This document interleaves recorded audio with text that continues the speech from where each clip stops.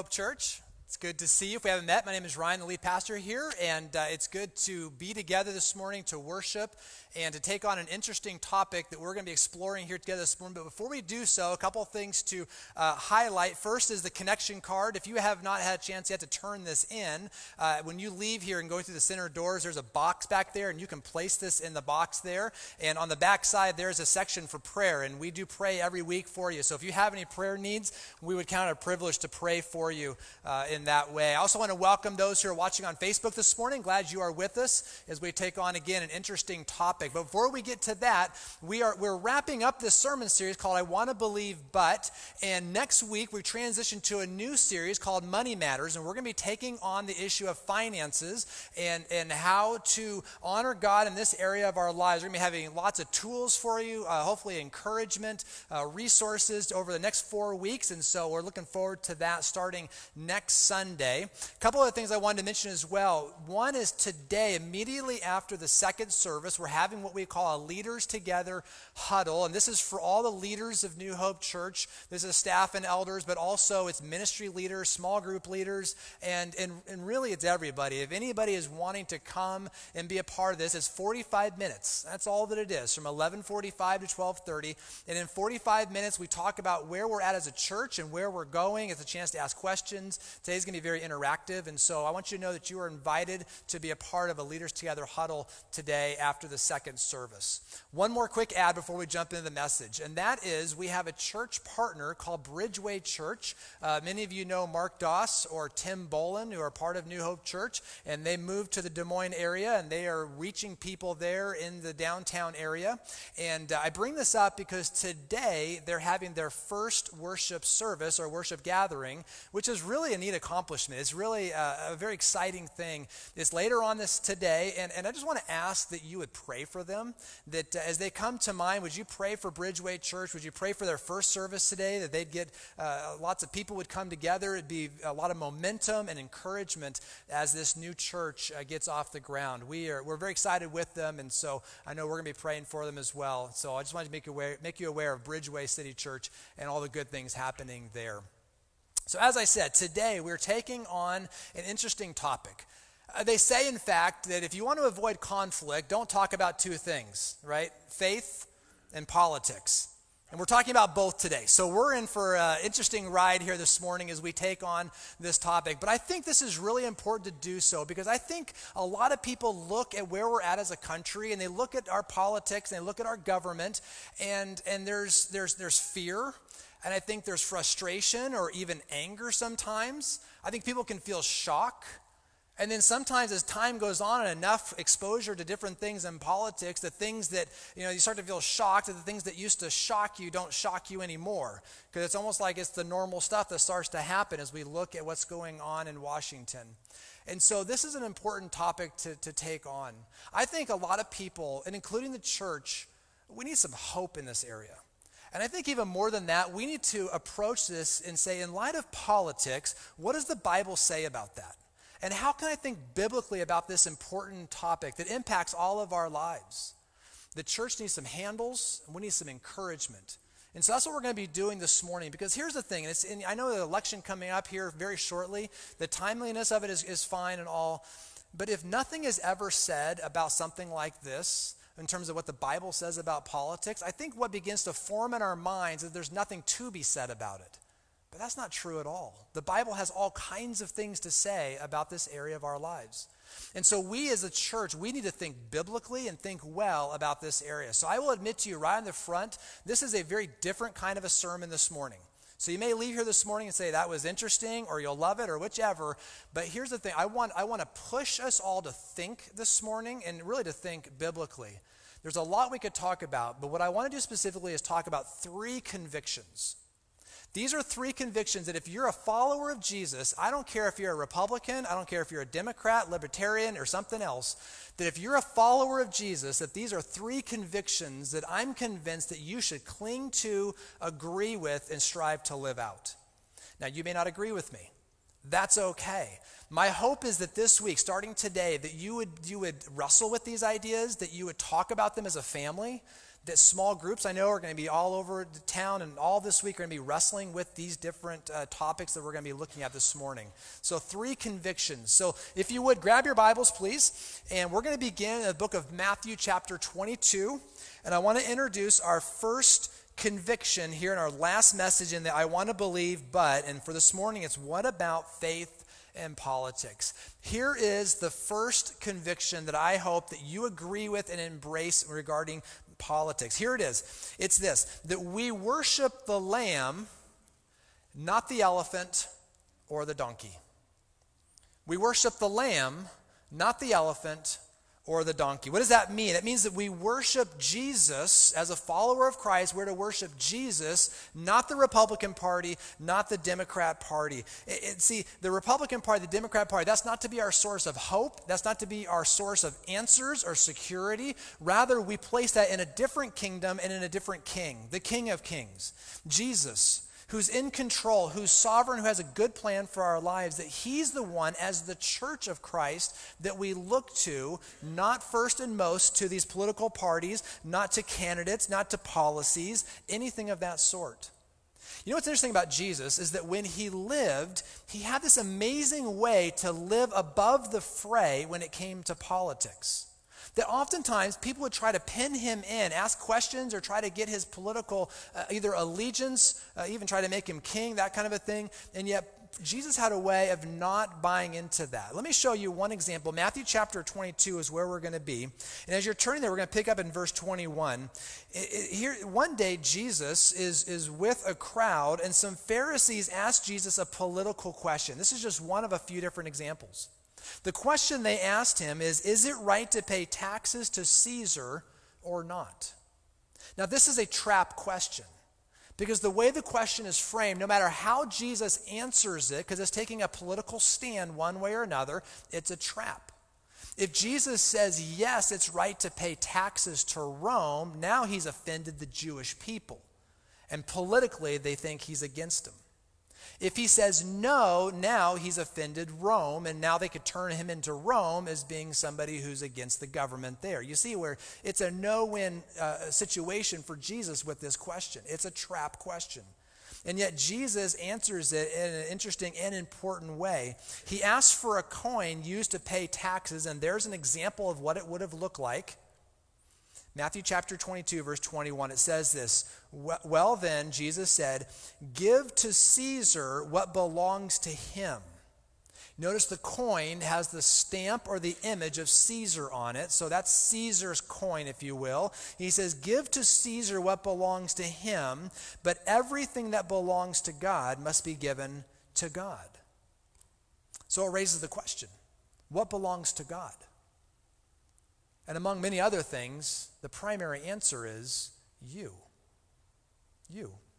Because just like that coin was stamped with the image of Caesar on it, indicating as Jesus may have held it up so they could all see that this belongs to Caesar, it has his image on it, so you are created in the image or likeness of God, that his stamp is on you. And so it's our privilege and our act of obedience then to give to God what belongs to him. Our heart, mind, soul, and strength, everything belongs to him. Jesus here again, above the political phrase, says, look, give to Caesar what belongs to Caesar, but give to God what belongs to him. And that's you and I. See, here's the point. It can be so tempting to put our hope in a political party, in a candidate, or in a policy. It can be so tempting to think that that's where our answer is going to come, that it's going to come from Caesar and not from the real king, whose image I am made in, and you are as well. We look to him for that, not to a political party for the solutions that we face. Do y'all remember the nursery rhyme Humpty Dumpty? So I heard this from Tony Evans, and he's a pastor, and he laid out this way. You know how the rhyme goes. Next slide, please. It goes this. Humpty Dumpty sat on a wall. Humpty Dumpty had a great fall, and all the king's horses and all the king's men couldn't put Humpty Dumpty back together again. Remember that from preschool, all that kind of stuff. Okay, good. So what's going on here in this nursery? Because sometimes we hear these things, we know them, we could say them, but what's going on here? Well, what's going on here illustrates this point perfectly. Because Humpty Dumpty, obviously something happened in his life. He had a fall. He's shattered. He's broken. Something happened to him. Now, rather than turning to family or friends or his church, where does he go? Well, in this case, he apparently turns to the White House. And we know this because the king gets involved. And so he goes to Washington, he goes to the White House apparently, in our little version, and he gets the king involved, and he says, look, I've had a great fall. And so the president or the king is sympathetic to him. So what does the king do? Well, the king gets Congress involved. Now, how do we know that? Well, because all the king's horses and all the king's men start to rally together. So he gets Congress involved, and he says, look, Humpty had a great fall. What are we going to do? So they pass because they're sympathetic, let's fix Humpty Dumpty law. And that is a way to then solve the problem, because that's what government does, right? They pass laws, they try to solve problems, they're sympathetic, they do what they're built to do. But did that fix Humpty Dumpty? The king's men couldn't put him back together again. And that illustrates the point. Far too many Christians, even, the church, think the answers or the solutions, at least the major ones in life, are going to be found or solved in Washington, D.C. That's not necessarily true. Government has a role to play.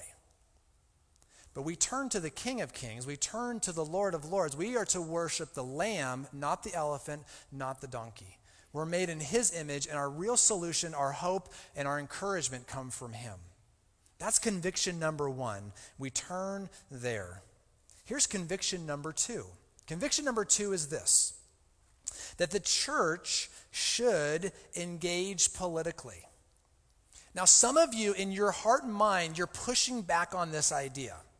You're pushing back on this. The church should engage politically. So first we just said that we worship the Lamb, not the elephant or the donkey, and so we keep that separation and that we look to Jesus. But now we're saying we're actually to get involved politically.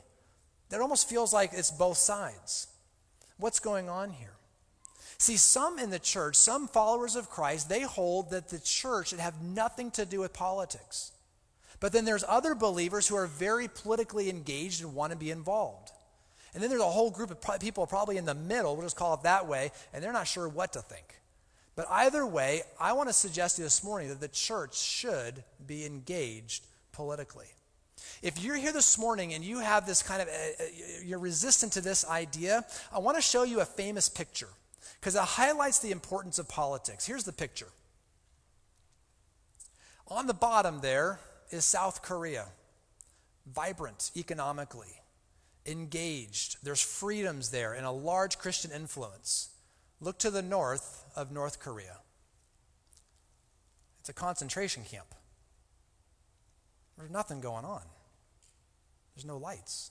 There's no freedoms. There's very little to none Christian influence there. This picture here illustrates that politics matter. They really do. Your ability to share the gospel freely, your ability to carry your Bible, as some of you may have done this morning, our ability to meet freely here this morning or in your small groups and homes around the community, all of that, to some degree, tethers back to politics. Politics does have a role. It does play a role. See, laws, which come back to politics, affect things like freedom, like church, your children and how you raise them, family, health, money, business, property, school, home, security, safety, the poor, the unborn. You can almost say everyone and everything has some kind of connection to politics. It really is important, whether we're talking about a federal level, state, or a local level. Politics does matter. And so why should the church engage politically? Because the church can do so much good. So much good. There's so many opportunities that we have to engage for good. And throughout history, we see example after example of this positive influence playing out in world history, in governments and laws, including outlawing things like infanticide, fighting slavery, protecting life. That was the church and believers that led out on those types of missions. We have the opportunity to do so much good. So how can we get engaged? What can we do to engage politically? I want to throw out some ideas for us this morning. Here's one idea, is that you and I, that we commit to learning about today's political issues. That we are aware, that we pay attention to what's going on, that we read.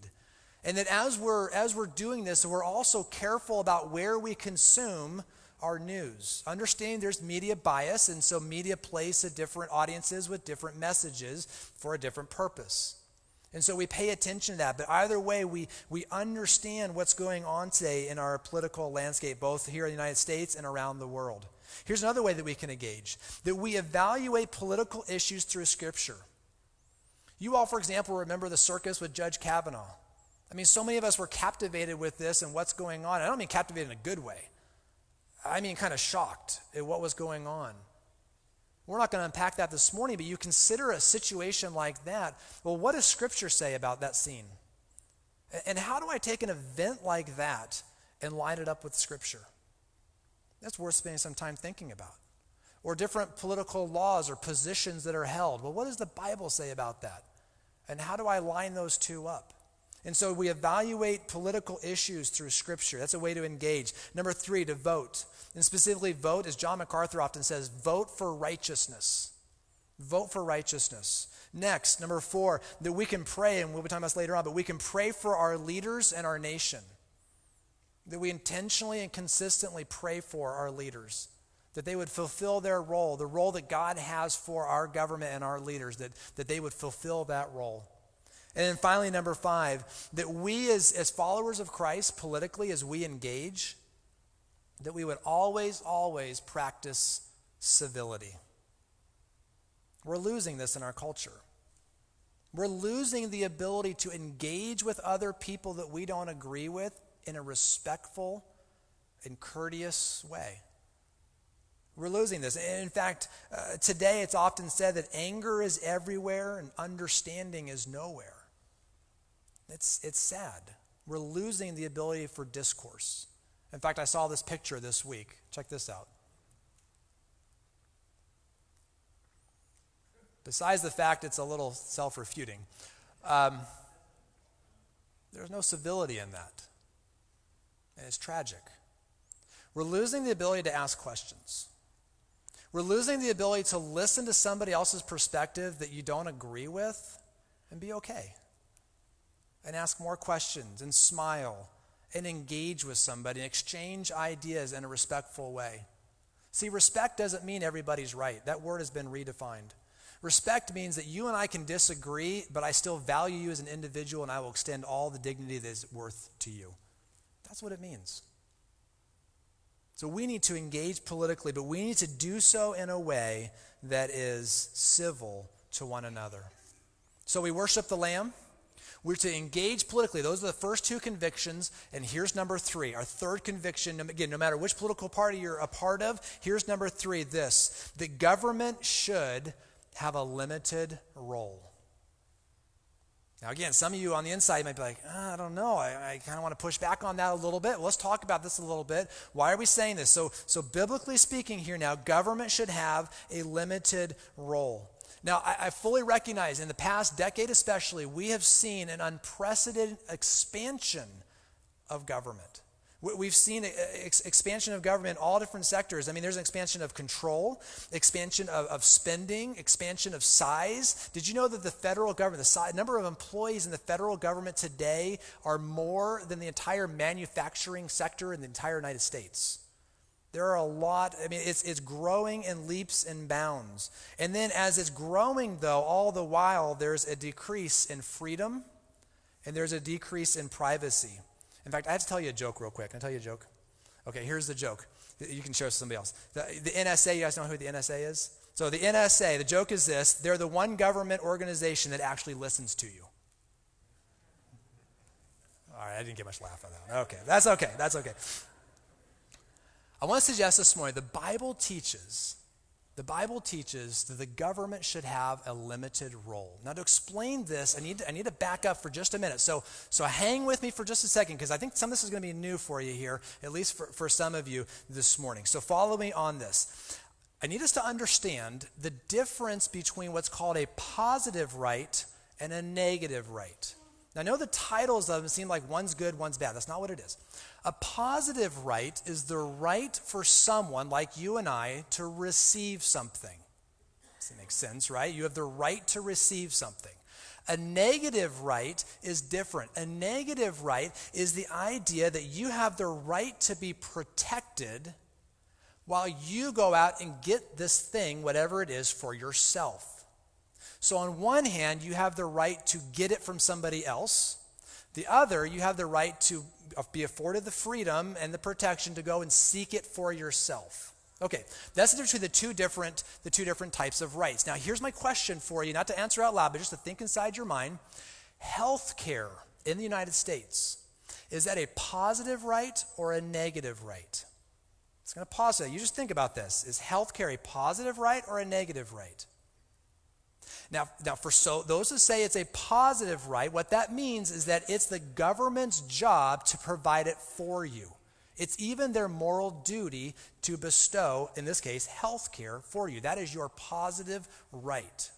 The other perspective, negative right, says no. In regards to health care, it's the government's job to protect me from discrimination and all kinds of other things so that I on my own can pursue my own form of health care. See the difference? One, you receive it, and that's your right. The other, you're protected so you can go get it for yourself. Okay, that's an important foundational piece right there. Now, I want to propose this morning that the Bible teaches it's the role of the government to provide for you negative rights, not positive rights. Negative rights, not positive. And I believe the founding fathers held the same idea. Now, I want us to take a scripture. I want you to see this idea is in the Bible. So you don't have to turn there necessarily, but you can if you want. In the Old Testament, the book of Amos. I know it's probably been a lot of Sundays since you turned to Amos, but it's in there. It's in the minor prophets. Otherwise, just follow. Actually, there's not even a screen for it because I just want to talk through it. Amos chapter 1 and chapter 2. Now, Amos is a prophet, and he's used by God to speak to various nations around the world this time. And Amos is delivering a not very nice message. He's delivering a message of scolding the leaders of all these different nations. And so he goes to nation 1, and he says, you leaders have done this, and nation 2, and you leaders have done that. And so he does this over and over again, but specifically time after time, what God is scolding the nations for through the prophet Amos is for the leaders of those nations not protecting the negative rights of their citizens. Like, for example, God judged the Philistines, this is in the beginning of chapter 1, because the Philistine leaders were selling their people into slavery. That doesn't protect their citizens. They were selling them off. Or later on in chapter 1, you have the Ammonites, and God is really aggressive against them because of the violence that the government leaders were doing against its people. They were even ripping open pregnant women. I mean, just horrendous stuff. And God is saying, you are not protecting your citizens and their right to be protected, their negative rights, over and over again. He even, for the Israelites, the people there, the Israelites, God's people were selling their people into slavery. They were ignoring the poor. They were depriving justice to the oppressed. All these things were going on. They were not protecting their people. Now let's go to the New Testament. You can follow on the screen behind. We're going to go to 1 Timothy chapter 2. Look at this example as well. It says this. It says, first of all, then, I urge that requests and prayers, petitions and thanksgivings be made for everyone, for kings and all those who are in authority. Why? The answer is the question.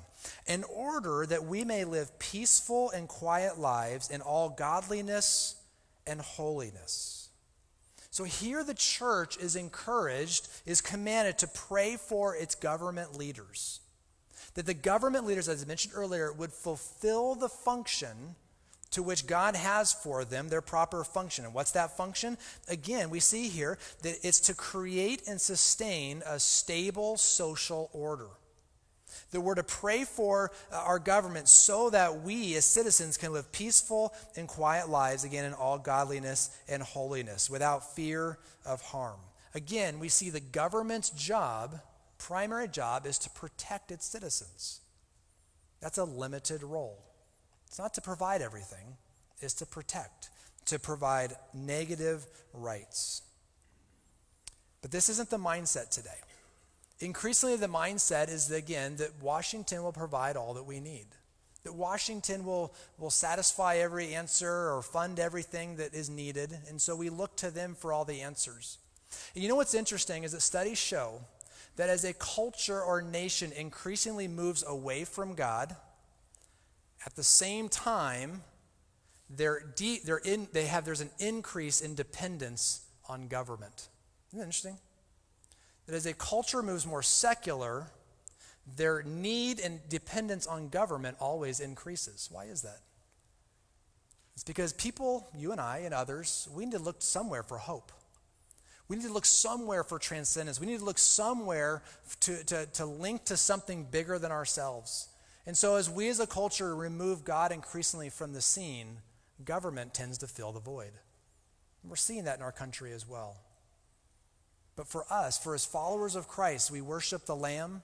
We do engage politically, but in this case, we also support, as we've been talking about, a limited role in government. And when we do this, what that does is create space now for the church to engage. I want to show you a headline. This came out a couple of years ago, last year, in 2017. As you know, we had two terrible hurricanes that came through. We had Harvey and we had Irma. And look at this headline here. I just pulled this from my Facebook page just a while ago. But Christians outpace FEMA in aid to hurricane victims. Specifically, this was Texas. And did you know that 80% of the aid for the recovery of the hurricanes in Texas came from the church? The church showed up way before FEMA. And there was remarkable stories on the ground of Texans working together in community spirit. I know New Hope, I've heard, was down there last year serving as well. Another team going down here soon. We have a truck showing up next week for victims of Hurricane Michael in Florida, and we're going to stuff the truck and see that go away. It's us. It's not sitting back and saying, well, government will do it. They'll pass the fix Humpty Dumpty law, and they'll take care of it. They'll do it. No. This is for us, because as we do this, we show and share the love of Christ. This is our opportunity then to help people find and follow Jesus.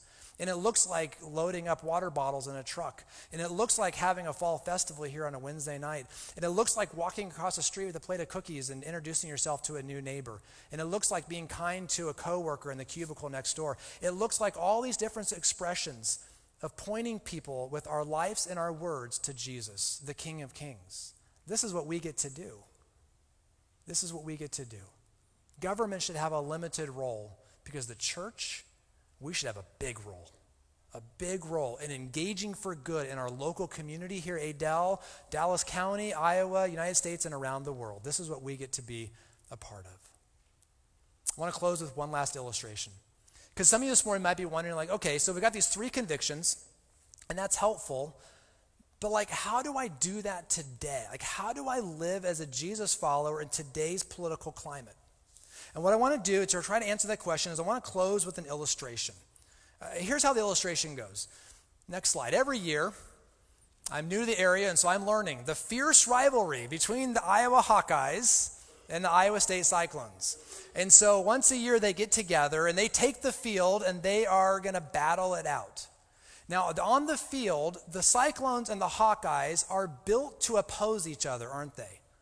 One's going this direction, one's going that direction. I mean, they're going to collide. And the entire game is that fight back and forth between who's going to get the ball in the end zone. You know how football works. That's how it goes. These teams oppose each other. And I want to suggest to you by way of illustration that one team is like the Republican Party and the other team is like the Democrat Party. They're built to oppose each other. They're built not to get along. And so if you ever wonder, like, well, why can't they get along in Washington? Because they're not supposed to. Because they're opposing teams. Because they have very different ideas about the future of our country. Because they have very different values about how they go about politics. Because they're built to oppose each other. That's the nature of politics, at least in a two-party system like we have. It's the Hawkeyes against the Cyclones. And somebody, every November, every other November, whatever, somebody's going to win. That's just the nature of politics. That's how it works. But whenever the Hawkeyes and the Cyclones take the field together, there's actually a third team on the field. You may know what that team is? I think I heard it. The team of officials. There's a third team on that field. And they're on the field, but they're not of the field. And they're involved in all the chaos of the game, if you will, but they're not a part of it. Because the team of officials answers to a different authority. That's the NCAA. They answer to them. And so it doesn't matter which team, Hawkeye Cyclone, are yelling at the team of officials. It doesn't matter what the crowd is doing, booing or cheering them. It does not matter, because the team of officials answers to a higher authority. And I want to suggest to you that the team of officials, by way of illustration, is the church. We're on the field, but we're not of it. And there's boos, and there's crowds, and there's chaos, and there's all kinds of stuff going on, but we have a different mission, and we have a different rule book, that we adhere to this. This is the highest authority, and we come back to this, and we answer to a different king who's not in Washington, the White House, Congress, Supreme Court. It does not matter. He's not there. We answer to a different king. We worship the Lamb, but we're to do good in our community. We are to engage. We are to get involved, and we'll give you some different ideas this morning to talk about. And government has a limited role because it's the church's job to pick up the ball. It's our opportunity to stuff trucks, to take mission trips, to love Adele, to do all the kinds of things that we as New Hope Church are striving to do. This is our opportunity. This is our time. And so don't be surprised when the Democrats and the Republicans fight, when they argue, and the band guys come on up if you would, please. Don't be surprised when they don't get along. Let's strive as followers of Jesus to be that other team on the field, the team of officials that plays a different role. Can we pray together, and then we're going to worship? And specifically, we're going to pray for our nation.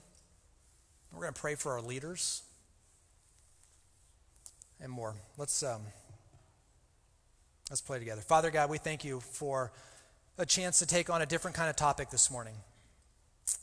To consider that you created government, and you spell out in your word the role of government. And this morning, as the church, as your church, we pray for our leaders. From the federal, state, and local level, we pray for our leaders that they would be men and women that would strive to honor you, that they would put you first, that they would express dependence on you. We pray for our nation, that our nation would revive for our Christian roots, that the church would rise up, including New Hope as being a part of it in our corner of the world, to point people to you. And Father, I pray for us as a church that as we get involved and we point people to you here in Adel and around the world, we pray that you would help us to be effective in that. We pray for this stuff the truck thing that we're doing this week. As this stuff comes to Lincoln Bank all week, the truck is here next week at Food Truck Sunday and is open and people are stuffing it. I pray that it would be a blessing, a tangible expression of love for the people hurting in Florida. Father, do something very special with this. And Father, as we're praying, we also lift up Bridgeway City Church. We pray that today as they meet, as they have their first worship gathering, that you would bless the time, that people, men, women, boys, and girls, through this ministry and this young church would come to know you personally as their Lord and Savior. Father, we're excited about what you're going to do through Bridgeway. Lord, we commit all this to you, and we thank you and praise you. It's in Christ's name we pray. And everyone said,